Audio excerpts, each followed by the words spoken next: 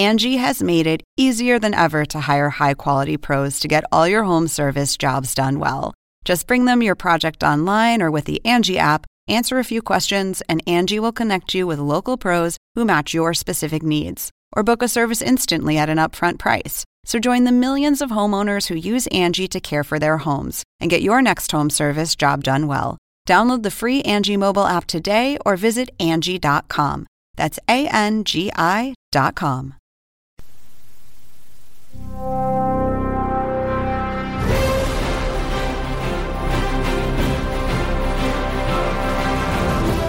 Welcome, everyone, to March Madness 365. I'm your host, Andy Katz, and on this edition of our podcast, I'll be joined by Kansas Hall of Fame head coach Bill Self, also Dave Worlock from the NCAA. We're going to break down the new net rankings that came out on Monday, and Chad Aycock from Turner Sports, a little prediction time. So all of that coming up on March Madness 365. And, of course, our Cats ranks. I'm going to look at the top 10 breakout freshmen who were ranked outside the preseason top 20 recruiting rankings. But first, let's get to our headlines in college basketball. At number 5. Now you beat Seton Hall, which is the in-state rival. What does this say about Rutgers basketball? Well, we're here. We're looking to compete every single game. We're looking to go out there and get a win. And, this was just a great environment. This is stuff you dream as a kid of New Jersey. Rivalry upheaval. Rutgers beat Seton Hall, dominated the Pirates. This is coming on a week where the Scarlet Knights knocked off Wisconsin and Seton Hall at home. Things are turning for the Scarlet Knights. Memphis, upset, you could say, maybe in Knoxville, even though they were ranked. Tennessee, maybe it's not an upset. Without James Weissman, maybe it is. Bottom line, it was an ugly game, but they won without Weissman, which is yet proving again this team is deep and certainly can make a run to Atlanta. BYU beats Utah State.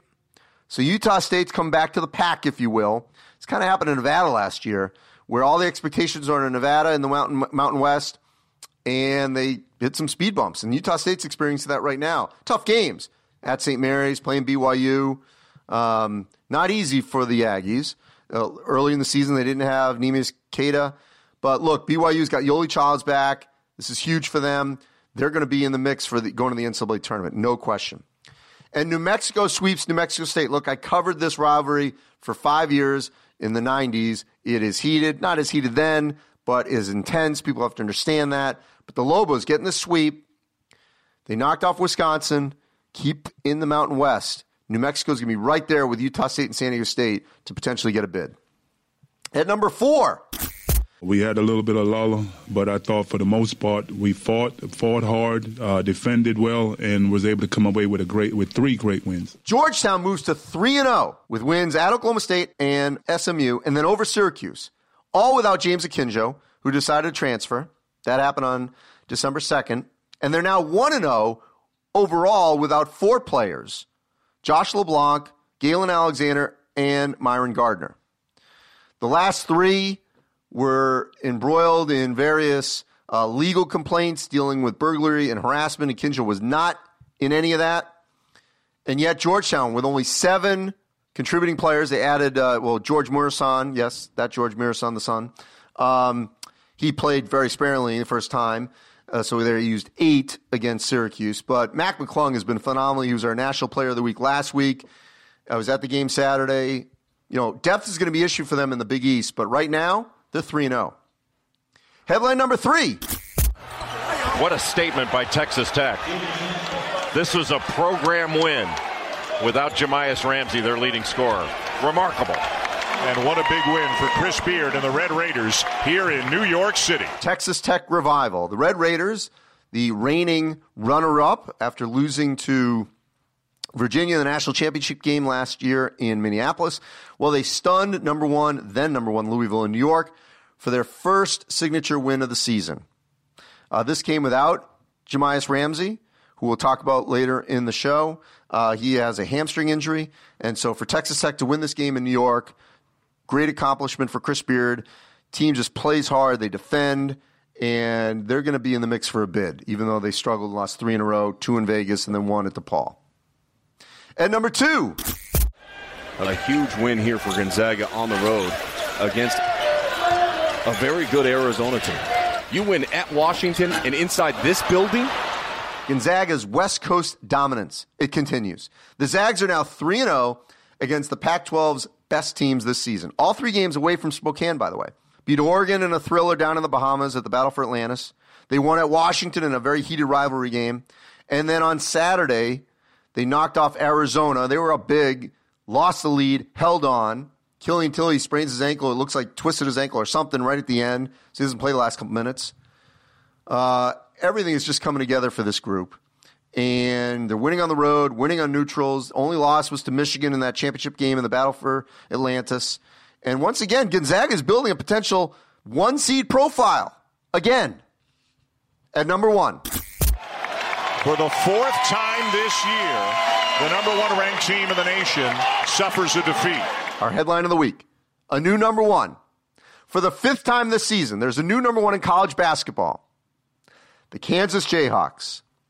Ohio State could have made a strong case, but they lost Sunday night at Minnesota.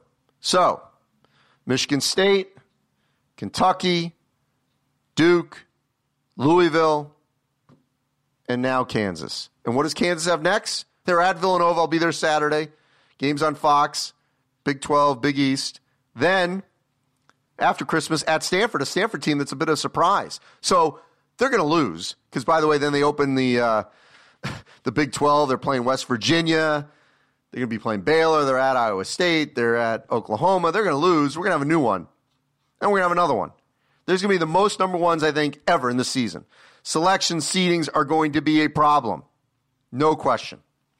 And by the way, our National Player of the Week, Luka Garza, he's averaging over 20 points a game, really helping Iowa become relevant again. And in the mix, they won at Iowa State. He was huge in that game. So the Hawkeyes also knocked off Minnesota in the Big Ten. He's our National Player of the Week. And our Team of the Week, as I just mentioned, Texas Tech. They're back. So those are your headlines in college basketball for the week. So we have a new number 1, the Kansas Jayhawks. So why not interview the head coach of the number 1 team? That's what we do here in March Madness 365. Kansas head coach Bill Self. Bill, first, you've had number 1 teams before, but it's all relative to each season. What's it like to get this team to that level? Well, I think it's I don't think that we necessarily deserve that, but I don't think anybody really does, to be honest. Andy, I could be wrong. I don't think there's an undefeated team in the top 15, is there, or something like that? Well, Auburn's remaining, and then the other 2 left are San Diego State and Duquesne and Liberty. So, Auburn's the only one in the top 15. And so and we didn't play well in our hardest game, obviously in the Champions Classic against Duke, but we have improved since then, and we gotten better, and certainly I'm okay with being number 1. I know we're not going to run the table. I know that it'll probably be a mixture of teams that continue to hold that spot as our schedule gets tougher, going to Villanova, going to Stanford, and then our league starting on January 4th. We've got 2 really hard road games, obviously, before we get the league. So who knows what will happen. But I do think we're playing better, and certainly I like our guys. And if we can I'd rather be there in February or March, obviously, than now. But I do think we're off to a good start. Yeah, your schedule gets brutal here because you got this road swing around Christmas at Villanova. I'll be there Saturday with you guys on Fox. And then at Stanford after Christmas. And then you start the Big 12 with West Virginia at Iowa State, home Baylor, at Oklahoma, at Texas. I mean, there's literally no gimme games in the Big 12. So anything that was preparing is over. From this point forward, it's all going to be hard. I want to just go back to the turnover problem that happened in that Duke game. 28, I mean, that I would think was more of an anomaly. I mean, how much have you guys corrected that from that first game? We're still careless with the ball. Since that game, we're averaging 14 for the year, but if you eliminate that game, we're probably averaging 12. 12.5, something like that. So I think it's a little bit of an anomaly, but the reality is we're not a great ball handling and passing team. And at that particular time, we were really trying to figure out how to play with two bigs in the game, and our spacing was awful, and things weren't flowing well, so we played selfish that game. I thought our thoughts were selfish, and certainly our actions were as well in that game. But since then it's gotten better, Andy. But still, yet that's when we play our two bigs together, and it's shown it can be effective without question, passing to each other. But our spacing hasn't been as good, and it seems like we do turn it over quite a bit more. And it's not necessarily the bigs, but you play two bigs, now you take away driving slots and things like that are an important part of our offense. We've just been so much better when we can spread the floor. And I think that's why turnovers have gone down. Now, the teams that you've beaten since then, and I'm thinking about that 3-game stretch, I think they're really good. They may not be ranked this high. I'm just curious your impressions of when you played BYU and Dayton in Maui, and then as well taking care of Colorado. Well, we thought BYU was really good, and of course when they get their kid back, which he's back now. Yeah, Yoli Childs. They're going to be good. I mean, they've got a legitimately good team. I don't know it. They've lost some games without him that may end up affecting postseason. I don't know, but I think that's an NCAA tournament team, and Dayton. Andy, seeing them up close, they were without question the best team in Dayton over 3 days. Now we beat them. We blew them out in overtime. So obviously that was a coin flip game. But hey, they're terrific. They may be a top 10 team. And Topping is great. I mean, he's as good a player as we played against thus far. And Tad's got a good team at Colorado. The game that we played them, they didn't shoot the ball particularly well, but I think those are good games. I think Greensboro's a good game. I think NC State had to heave a buzzer beater to beat them. I know it. I think East Tennessee State is a very good game, and of course Duke's a terrific game, and then of course playing at Villanova will be probably our hardest game thus far. We've always had great games against Villanova, but it seems like to me they've got the better of us of late, especially in big games. So that'll be a huge challenge. But I do think our schedule's been good, but I think the appearance of our schedule is going to get a lot better because most teams have played their hard non-conference games, and we still got at Villanova and Stanford and Tennessee left. Oh, yeah, that's part of the Big 12 SEC Challenge. One other thing, Bill, that I love about this roster, and you've done this so well over the years, is you always have a couple of headline guys, and this year it's Azubuike and Dotson, and then the rotation guys, the role guys, whatever you want to call them, McCormack, Garrett, that may not be nationally known, have really sort of embraced their roles over time. If you can, just what's been the secret to that with some of these specific players that have really fit the way you needed them to? Well, one of the advantages of being hurt last year was you got a lot of young guys some playing time. And so, David McCormack ended up starting last year as center, and now he's our starting foreman. He had 28 the other day in 16 minutes, which is kind of a breakout game offensively for him. Ochai Agbaji, who we were redshirting last year, we pulled him out of redshirt with about 20 games left, and I believe he's our third leading scorer, and is a terrific prospect.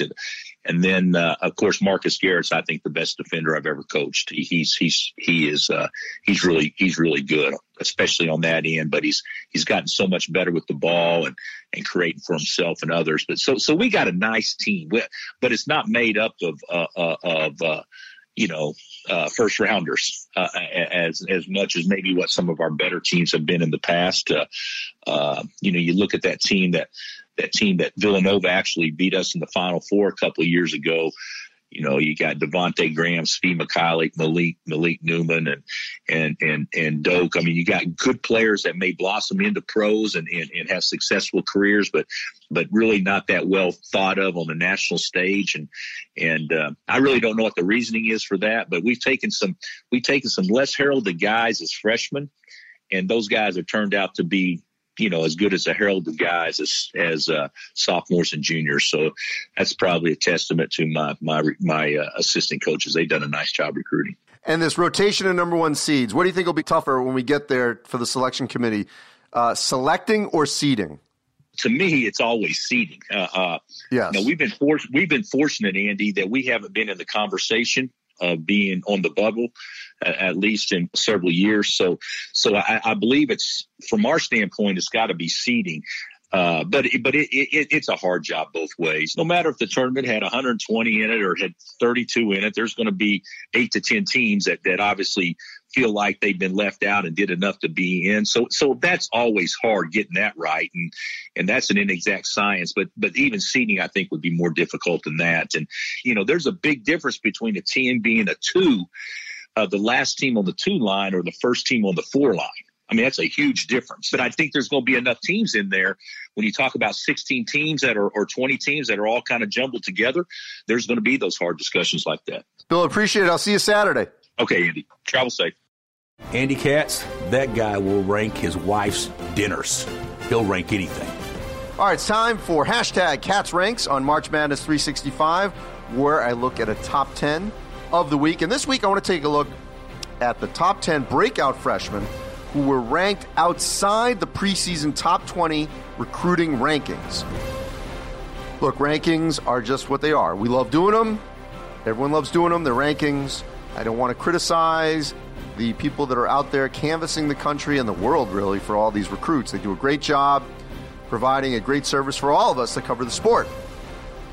But it's hard to determine who's going to break out beyond the top 20. And you never know fit, injuries, and so on. So I wanted to look at the top 10 players right now who were not ranked in the top 20 coming in as freshmen. What kind of contributions they're making. Let's start at number 10. James Bouknight from UConn. He was suspended the first 3 games and has come in and been a real major part of the Huskies. Maybe their best, breakout guard, if you will. I mean, Alterique Gilbert can hit a big shot, but long term, it's going to go to Bouknight. He's going to be the one that's going to ultimately be that difference maker for them in the backcourt. At number 9, Drew Timme from Gonzaga.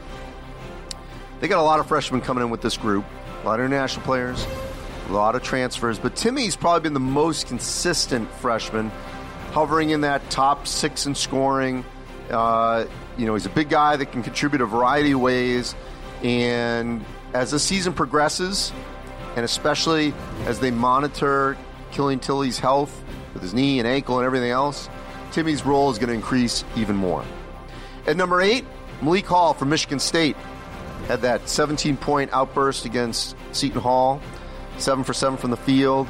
He's been a real pleasant surprise for the Spartans. Not starting like Rocket Watts has, but Hall was not expected maybe to do as much as he's done so far. At number 7, Cassius Stanley from Duke. Now he's hurt, but early in the season, certainly in their big game, earlier in the season at the Champions Classic, right off the bat against Kansas, he broke out there. And assuming he comes back and is a contributor the way he was before, he could be behind Vernon Carey as the most important freshman on that Duke team. At number 6, Trace Jackson Davis from Indiana. Really has been a stat stuffer for the Hoosiers of late. They've had a great start to the season. They had basically one game where they didn't play well. And outside of that, he's been one of the most important players on the Hoosiers, really around the basket, facing the basket, defensively, just a go-getter, everything for them. At number 5, DJ Carton from Ohio State. Well, look, I'm kind of surprised he wasn't in the top 20, so maybe this is a bit of a push, but he has been, one of their lead guards. As a freshman, he's answered everything that he's supposed to. He's been reliable and really a major part of why the Buckeyes got off to such a blazing start before they lost on Sunday to Minnesota. At number 4, Zeke Naji from Arizona. Another player that certainly could have been in the top 20. There's been times where he has looked like a double-double machine, so active around the basket, finishes on the break. A little bit of a mini wall that he hit, I think, sort of the last couple weeks, but he's still overall going to be highly productive for the Wildcats in their chase to get the Pac-12 title. At number 3, Kofi Cockburn from Illinois. Just watch the tape of Michigan. He was dominant, phenomenal, tremendous. So Cockburn, he's a rim protector. He can finish around the basket, run the floor. He is going to be something special at Illinois. At number 2, Jamias Ramsey from Texas Tech. Before his hamstring injury, he was averaging 17 a game, leading the Red Raiders. Now, they weren't winning then. They beat Louisville without him. But when he comes back with this team, now Avery Benson playing well, they're just going to be that much better. Hamstring's going to take a little while to come back, but he has been a real pleasant surprise in the Big 12 and nationally. And number 1, Oscar Tshiebwe from West Virginia, a double-double machine. He could ultimately be a player that could average almost 20 boards. That's not crazy. He's that much of a board just hound. The way he just finds it, the hunger for it. And him and Derek Culver, just the combination, makes West Virginia as tough a front court to defend and deal with as any other in the country. So that's my top 10 of breakout freshmen who are ranked outside the preseason top 20. And up next here on March Madness 365, David Worlock, the NCAA's Director of Media Coordination and Statistics, and of course the media coordinator for the Final Four. We're going to break down the new net rankings. First time this season they've been out. Remember, this is a key tool that the selection committee uses in selections and seedings of NCAA tournament teams. Dave, the net is out here as we tape on December 16th. These are rankings through December 15th. And for those that aren't as familiar, because they still might have RPI in their head, what exactly is the net? Well, the net is the NCAA evaluation tool that was introduced last year for the first time. It's, we feel, a more modern, contemporary way of looking at teams from an analytical standpoint. The factors making up the team's net include game results against Division I competition, the strength of schedule, the location of the game, scoring margin is a factor, although it is capped at 10 points, and then net efficiency, so a team's offensive efficiency compared to its defensive efficiency. So those are the primary factors. It's not the be-all, end-all, so a certain net ranking won't guarantee a team's inclusion in the tournament, nor will a ranking prevent a team from being selected into the tournament. So it's just one of the tools, but it is the sorting tool, and so that's why it receives the greatest amount of attention, perhaps, from the membership and even the media and fans. So a year ago, it was, in its first time, it was unveiled in November with some results and maybe not enough. And the funny thing, by the way, sidebar, Ohio State was number 1 then, and now they're number 1 a year later, the first time it's unveiled. A better Ohio State team, by the way. But what was the thinking in waiting till mid-December versus dropping them in November? Well, first I'd say, the reason we unveiled it last year in November was because that's consistent when we unveiled the first RPI rankings of the year. So we were just being consistent with what we always done and what had become expected from our membership. This year, the committee discussed it at its summer meeting and ultimately decided, a mid-December release would be better from the standpoint of more data, and it would make it more relevant and more accurate. Last year, there was an uproar about the initial rankings, which I believe were the Monday after Thanksgiving. And, I think people went overboard with the criticism of the ranking, quite frankly. Ironically, you mentioned Ohio State being number 1 in that initial ranking. Virginia was 2 and Texas Tech was 3. They ended up playing in the national championship game, of course. But a December 16th ranking does allow more data and just to make everything more relevant and we'll do this the rest of the year every day now from now until Selection Sunday. So it'll change, it'll evolve over time as more data gets into the system. So just want to cherry pick a couple things. For those that are clicking on it, and you can find it at NCAA.com under net rankings, some of the key things that you can see are, obviously your record, your conference record, your non-conference record, and but those aren't as important by themselves.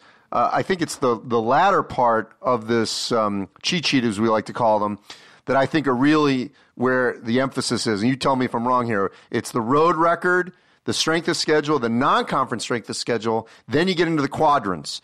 Quadrant 1, Quadrant 2, 3, and 4. And, for example, Baylor and Gonzaga in these first rankings are at 5 and 6. And as I scan these, they're 3 and 1 each in Quadrant 1. Now go further down, I think around 15 if I'm counting, they're 13, is Duke. They're 4-0. Now they have 2 Quadrant 4 wins and 1 Quadrant 3 loss. We know that was to Stephen F. Austin at home, and that's maybe why they're slid down. But tell me, how critical is that first column for those that are trying to grasp it? That first Quadrant 1, where as they rattled off, you got Baylor, Gonzaga, and Duke really just doing well in that Quadrant 1 so far. Well, it's important because you mentioned the Quadrant 1. Well, what that is where your opponents lie. And so, Dan Gavitt, our vice president, says, your net ranking isn't as important as your opponent's net ranking. So, while some people may be surprised at some of where teams are, and maybe some fans are upset about where teams are as things stand on December 16th, the important thing to remember is not on a team sheet, it's sorted by your opponent's net ranking. So you mentioned some of the teams with multiple wins in Quadrant 1. Well, what that is based on the net rankings.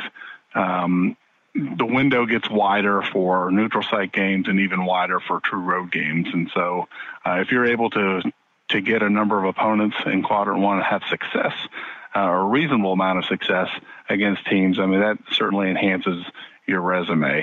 But Quadrant 2, by the end of the year, teams will have resumes littered with quality wins in Quadrant 2 as well. And then you want to avoid, if at all possible, losses, in the fourth quadrant, or home losses, especially in the third quadrant. Again, none of this guarantees anything as far as inclusion and exclusion into the tournament, but the fewer losses on the resume, the better. And if your losses are further to the left as you're looking at a team sheet, that's certainly better than if they're on the right-hand side. But you have to demonstrate an ability to beat quality teams. So 2 other things I'm interested in here. First of all, like a team like Michigan, where they're 1 and 3 in their Quadrant 1, which means they played a lot of good teams, and 3-0 in Quadrant 2. Hypothetically, if you had a ton of Quadrant 1 games, but you didn't win many of them, and you had good wins in 2, 3, and 4, obviously, how does that affect a team? And I know it's early, so I'm not picking on Michigan or anything like that. But let's say you have a team that ends up having sort of a lopsided Quadrant 1 and a lot other positive things in 2, 3, 4. Well, I think you have to have some success. If a team gets 7, 8, 10 opportunities at Quadrant 1 opponents and comes up empty, I mean, that is clearly not viewed favorably by the committee. History would suggest that. You can make up for it with an abundance of wins, in Quadrant 2, you possibly make up for it, but so it wouldn't necessarily impact your selection, but your seeding could be impacted if your record in Quadrant 1 was poor. It's early in the season. You mentioned Michigan, so I use them as an example. They obviously have a high quality win against Gonzaga, and a couple of losses, including this weekend at home to Oregon, but those are obviously, losing at Illinois, losing at Louisville, losing at home to Oregon. Those aren't bad losses. The important thing with Michigan is they're going to have several opportunities as we get into Big Ten play to get additional Quadrant 1 wins. And so, most of the games on Michigan's schedule are going to fall, from here on out, are going to fall in those, first 2 quadrants. And so they'll have plenty of opportunities to get good wins. You mentioned they're 1 and 3 in Quadrant 1, but they're also 3-0 in Quadrant 2, and those are good wins. They have a couple neutral site wins over teams like Iowa State and North Carolina, who could help Michigan by helping themselves and doing better as the season progresses. And the last thing, Dave, that I think fans will enjoy to know that teams in the stereotypical sort of 1-bid leagues or off the grid a little bit, I think are getting rewarded here for great starts. and I'm just going to cherry pick a couple. I mean, for example, Liberty, which as we're talking right now, I think they're 12-0 overall, but that's 10-0 in Division I. They're at 19 right now. Duquesne, they're one of the remaining undefeated teams as well. They're at 20.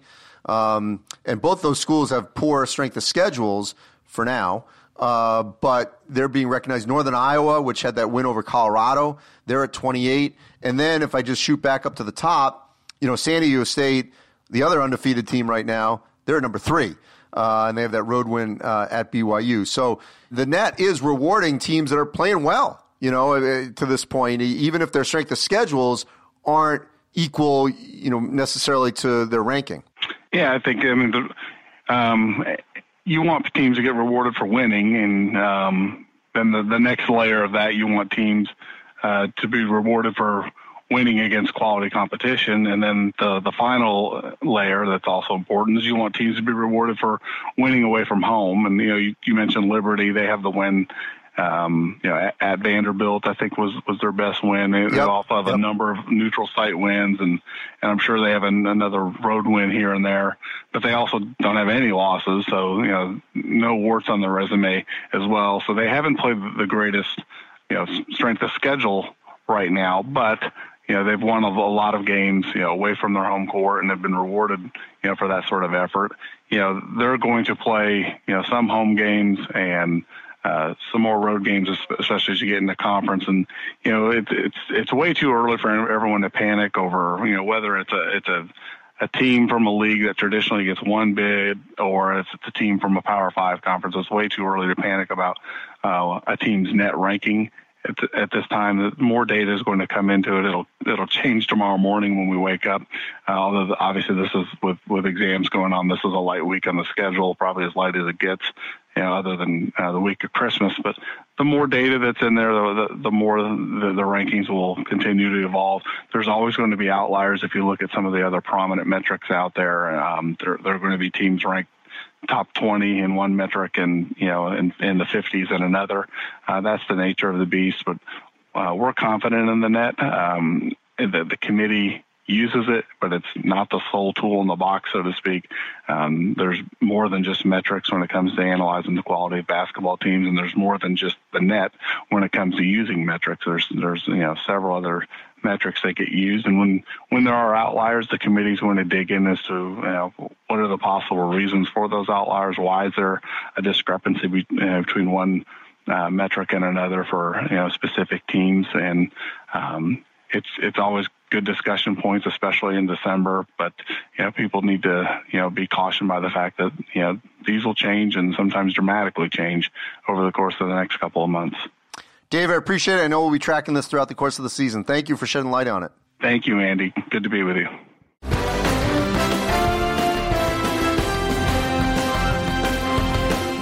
And as advertised, now joining me, Chad Aycock from Turner Sports. Time for some predictions. Chad, first of all, how did I do last week? Andy, it was another just above average week. You went 6-4, but some of your wins were pretty impressive. You nailed Illinois' big win over Michigan. You nailed Penn State's big win over Maryland, but you did miss on some of those tight games with Iowa State. Losing to Iowa. You had the Michigan, but they fell to Oregon. You had Tennessee, and they lost at home to Memphis, and you had Louisville, and they lost to Texas Tech. So a lot of upsets last week. Andy, any thoughts on your picks last week? Well, first of all, I got to have a few more wins. What were my other wins? Oh, I mean, you had some others. Like you had Indiana. You nailed the Baylor over Butler pick. You had Georgetown over Syracuse, and then Gonzaga getting a big road win at Arizona. Yeah, see, I think that's significant. That I nailed the Gonzaga win. I had doubters in the Big Ten, even though we now have seen a pretty good trend that literally every Big Ten road team has lost. So that's going into Wednesday's Michigan State at Northwestern game. If that goes Northwestern's way, then literally all their 2 December Big Ten games, every Big Ten home team will have won. So that's not a reach when you look at that. And I had confidence that Illinois and Penn State were going to play better at home. Gonzaga on the road proved it at Washington, felt good about Arizona. Same thing with Baylor at home against Butler, although that game was close. And look, Michigan dug itself a huge hole against Oregon, came all the way back, went into overtime, not able to close out. That was a great win for Oregon, by the way. That's going to have tremendous shelf life. I was completely wrong on Louisville, but I don't think I was alone. Texas Tech was missing Jamias Ramsey, their top scorer. So I don't mind that one because I don't think I was wrong.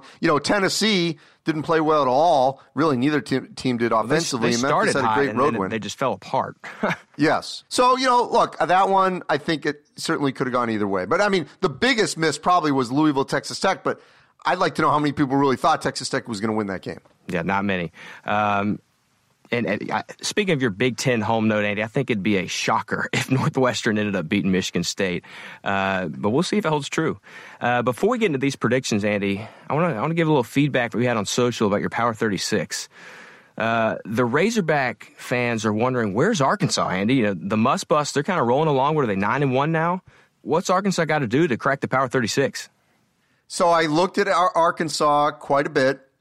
And I debated them because as you get further back in the Power 36, you start to get into a territory where you could go in so many different directions. They're doing great. They've won 9 of 10. But as you really examine their roster here, okay, of games, who have they beaten? They won at Georgia Tech by 1. This is a Georgia Tech team that got smoked at home by Syracuse, which I just saw lost to Georgetown without 4 players. That was a banked-in buzzer beater, too, at Tech. Yeah, so let's do transitive property there. They lost at Western Kentucky. Western Kentucky no longer has its best player, Charles Bassey. Yep. Okay, so that's their one loss. So, I mean, that's what I'm waiting. I'm waiting. Their game at Indiana after Christmas is going to tell us a lot. That's what I was going to point out. Big game at Indiana coming up. But, Andy, let's dive into this week. We've got several good games. Let's start off with Tennessee and Cincinnati. If the stats are correct, I believe this is their first meeting since 1993. Who you got? Well, if you saw the Cincinnati Colgate game, Jaron Cumberland misread some time and score. Crazy ending where he heaves up a shot when the game is tied. There's a foul and Colgate wins. That game was at home. And you would say, okay, is Cincinnati going to at least hold serve at home against Tennessee team? But I think Rick Barnes is going to have his guys ready for this game after playing poorly down the stretch against Memphis at home. I like the road team here. I like the Vols. I think overall they're a better basketball team. I'm going with Tennessee. All right, and later Wednesday night, it's a game that was supposed to be a pretty hyped-up matchup before UNC's latest losing streak and then losing Cole Anthony to that injury. But, Andy, North Carolina at Gonzaga. Does North Carolina have a chance here? I don't think so. I'm still going. I want to see the Zags in person, and so I'll be there for us. And I think Gonzaga could run away, kind of the way this happened last year. If you remember when Gonzaga played at North Carolina last year, it was on a stretch where they had been on the road and they were just beat down a little, and the timing wasn't great for that game for them, and they got run out of the Smith Center. I could see the same thing happening for Carolina, especially, I mean, there's no indication right now that Cole Anthony's going to be able to play, so I don't anticipate him playing. He didn't play against Wofford, the team they just lost to on Sunday. Second time, by the way, that Wofford's won at North Carolina, kind of bizarre. So I'm going to go with the Zags. And then Thursday, Andy, we've got another team that might have another injury on our hands. It's Maryland at Seton Hall. After Seton Hall's loss to Rutgers, Kevin Willard came out and said that Miles Powell asked why they were practicing against Rutgers. You never know about concussions. They're always tricky. I haven't heard if he's going to play, and I don't know if you have either. But, Andy, who you got winning this matchup with Maryland and Seton Hall? So once again, had you asked me 3 weeks ago, I would have said for sure Seton Hall. I would have thought they'd be rolling. Top 10 team, even though this would be a top 10 game. But yes, the fact that Miles Powell is definitely an unknown right now. Is he under concussion protocol? As we're taping, we don't know. But the fact they did not play well at all against Rutgers on the road, they're dealing with other injuries as well. You remember they're playing this game now without Sandro because he's hurt. If both those guys are gone, that's their top 2 scorers. And so if that's the case, then there's no question I think Maryland wins and bounces back after their most recent defeat. Yeah, I agree with that pick. Now, Andy, this next game is a game that last week I'm not sure we would have picked. But after their win against UNC, I feel like we got to ask it, Andy. No Mike Young, no Fletcher McGee, no problem. Wofford's rolling. Can they get back-to-back Tobacco Road victories at Duke? No, I don't think so. I just don't think they'll have an answer for Vernon Carey. He's the difference maker for the Blue Devils right now. So as much as that would be an improbable sweep, ACC teams don't sweep Duke and Carolina on the road. I'm going to go with the Blue Devils. Okay, safe pick there. How about NC State at Auburn? Auburn, one of the few unbeaten teams. Are they going to stay unbeaten? Yes. I like this NC State team. I rank them in my Power 36, although it was a buzzer beater, a pretty deep one by Markel Johnson to knock off Greensboro on the road. This is an NC State team that I think will be just has that bubblicious look. I think they'll be right in the thick of that second tier in the ACC, which is really not as deep this year. But I like Auburn to remain undefeated. All right, how about Saturday? Kansas at Villanova, two teams that are definitely familiar with each other. Kansas, won last year, and then the year before that, Villanova knocked off the Jayhawks in that 2018 Final Four. Andy, who comes away with this one? So I have vacillated on this one back and forth. Kansas is the better team. Villanova is still sort of finding itself, although they've played better lately. But they don't have a signature win yet. And the Wildcats need one. And I think it's going to be rocking. I'm going to be at this game for Fox. I like the Wildcats to upset the Jayhawks and force another new number one next week. Yeah, just so many top five teams have been losing lately. It's insane.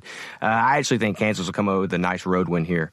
Andy, let's jump to a few just neutral site games. You've got the Crossroad Classic in Indy. You've got a pair of games here. You got Indiana, Notre Dame, and Purdue and Butler. Who wins both of these matchups? So if you remember last year, Notre Dame upset Purdue in this event. Then Rex Pfluger got hurt, tore his ACL, and it changed the direction for the Irish. Notre Dame's been one of my kind of disappointing teams. I thought they'd be much better at this point in the season. Thought they would be a tournament-type team. I'm not feeling that right now. Indiana, yes, they had close call against Nebraska and didn't play well against Wisconsin, but they had the road win, or neutral court win, I should say, against UConn at the Garden. I like Indiana in Indianapolis to beat Notre Dame. I just think the way that their three guards are playing now that they're all healthy, Rob Finney, Al Durham, and Devontae Green, I think that's a difference for the Hoosiers. How about that second game, Purdue and Butler? So Purdue coming off a really poor performance at Nebraska. Butler played really well despite losing to Baylor. I'm going with the Bulldogs. Okay. Now, later Saturday, you've got the CBS Sports Classic. It kind of reminds you of the Champions Classic with the teams that are involved. But, Andy, the first game, you've got UCLA and UNC. And then the second game, you've got Ohio State, Kentucky. That second game a lot better. But, Andy, who wins the first one between UCLA and UNC? Well, this is a tough one. I mean, there'd be no reason to pick UCLA,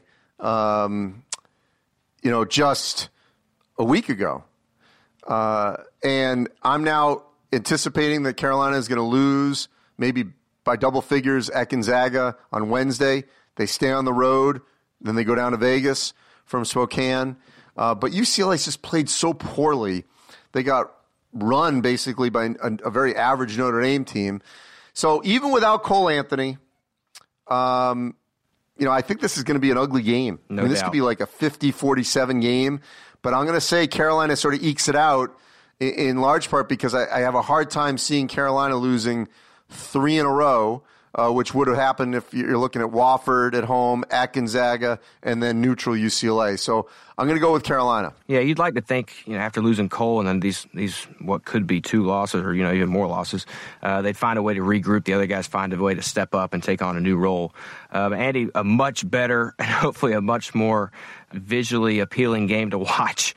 You got Ohio State and Kentucky. Who wins that one? So Ohio State will have a game Tuesday night against Southeast Missouri State to sort of reset after losing Sunday night against Minnesota. Kentucky, this now begins their stretch because they've sort of had a gap of elite games, if you will. And amid all those, they lost at home to Evansville. So I think actually Ohio State, now the big question will be, does Dwayne Washington play? He didn't play against Minnesota. But I have a feeling Ohio State sort of resets itself. I think they're the better team. Caleb Wesson didn't play as well against Minnesota. I know there's a rotation of bigs against Kentucky. So, and Ashton Hagans, by the way, is playing well for Kentucky, but I think it's going to be a great game, a late possession game, but I'm going to go with the Buckeyes on a neutral court in Vegas. All right, how about another neutral site game? It's Dayton and Colorado in Chicago. What you got? So this is a great hidden gem game, and I'll tell you another reason. Because McKinley Wright IV originally committed to Dayton under Archie Miller. Then he wanted to go to Indiana, but there was no scholarship for him, so he didn't follow Archie Miller. Ends up at Colorado. Totally falls into the lap of Tad Boyle, who's one of the best guards in the Pac-12. Now he's going against the Dayton team that he really, had the coaching carousel not happen, he'd be playing for them. So he'll be amped for this game. They lost to Northern Iowa. They need this game. Dayton, obviously, has been playing very well since finishing to runner-up to Kansas in the Maui Invitational. But I just have a feeling that Colorado and McKinley Wright are going to step up and take this one in Chicago. All right, in the last game, it's a neutral site, I guess, by title. But, Andy, it's the Air Force Reserve Basketball Hall of Fame Classic. It's in L.A. at the Staples Center. It's LSU and USC. Who you got winning this one? I'm going to go with USC. LSU, their best win right now. I guess you could say it's Utah State down in Jamaica. But I'm going to go with the Trojans. Onekwa Okongwu has been one of the best freshmen in the country.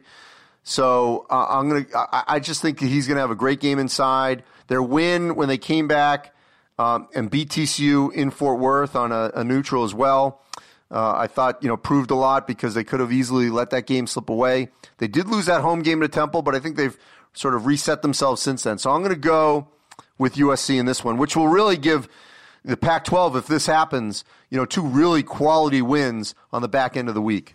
Andy, how much value are you putting with USC being able to play in L.A., even though it's not their home court? Like, is that the deciding factor for you? If this game was on the East Coast at a neutral site, would you have picked LSU? Possibly. But I think USC is just better. But you're right, I might have. But that's the beauty of, and it's nice to see what USC is doing here because, a lot of teams aren't going to want to go to the Galen Center, but if they can use Staples as a neutral court to get teams to play them, and we noticed this that Arizona State is doing this as well at where the Suns play in Phoenix, where you can get teams to play there.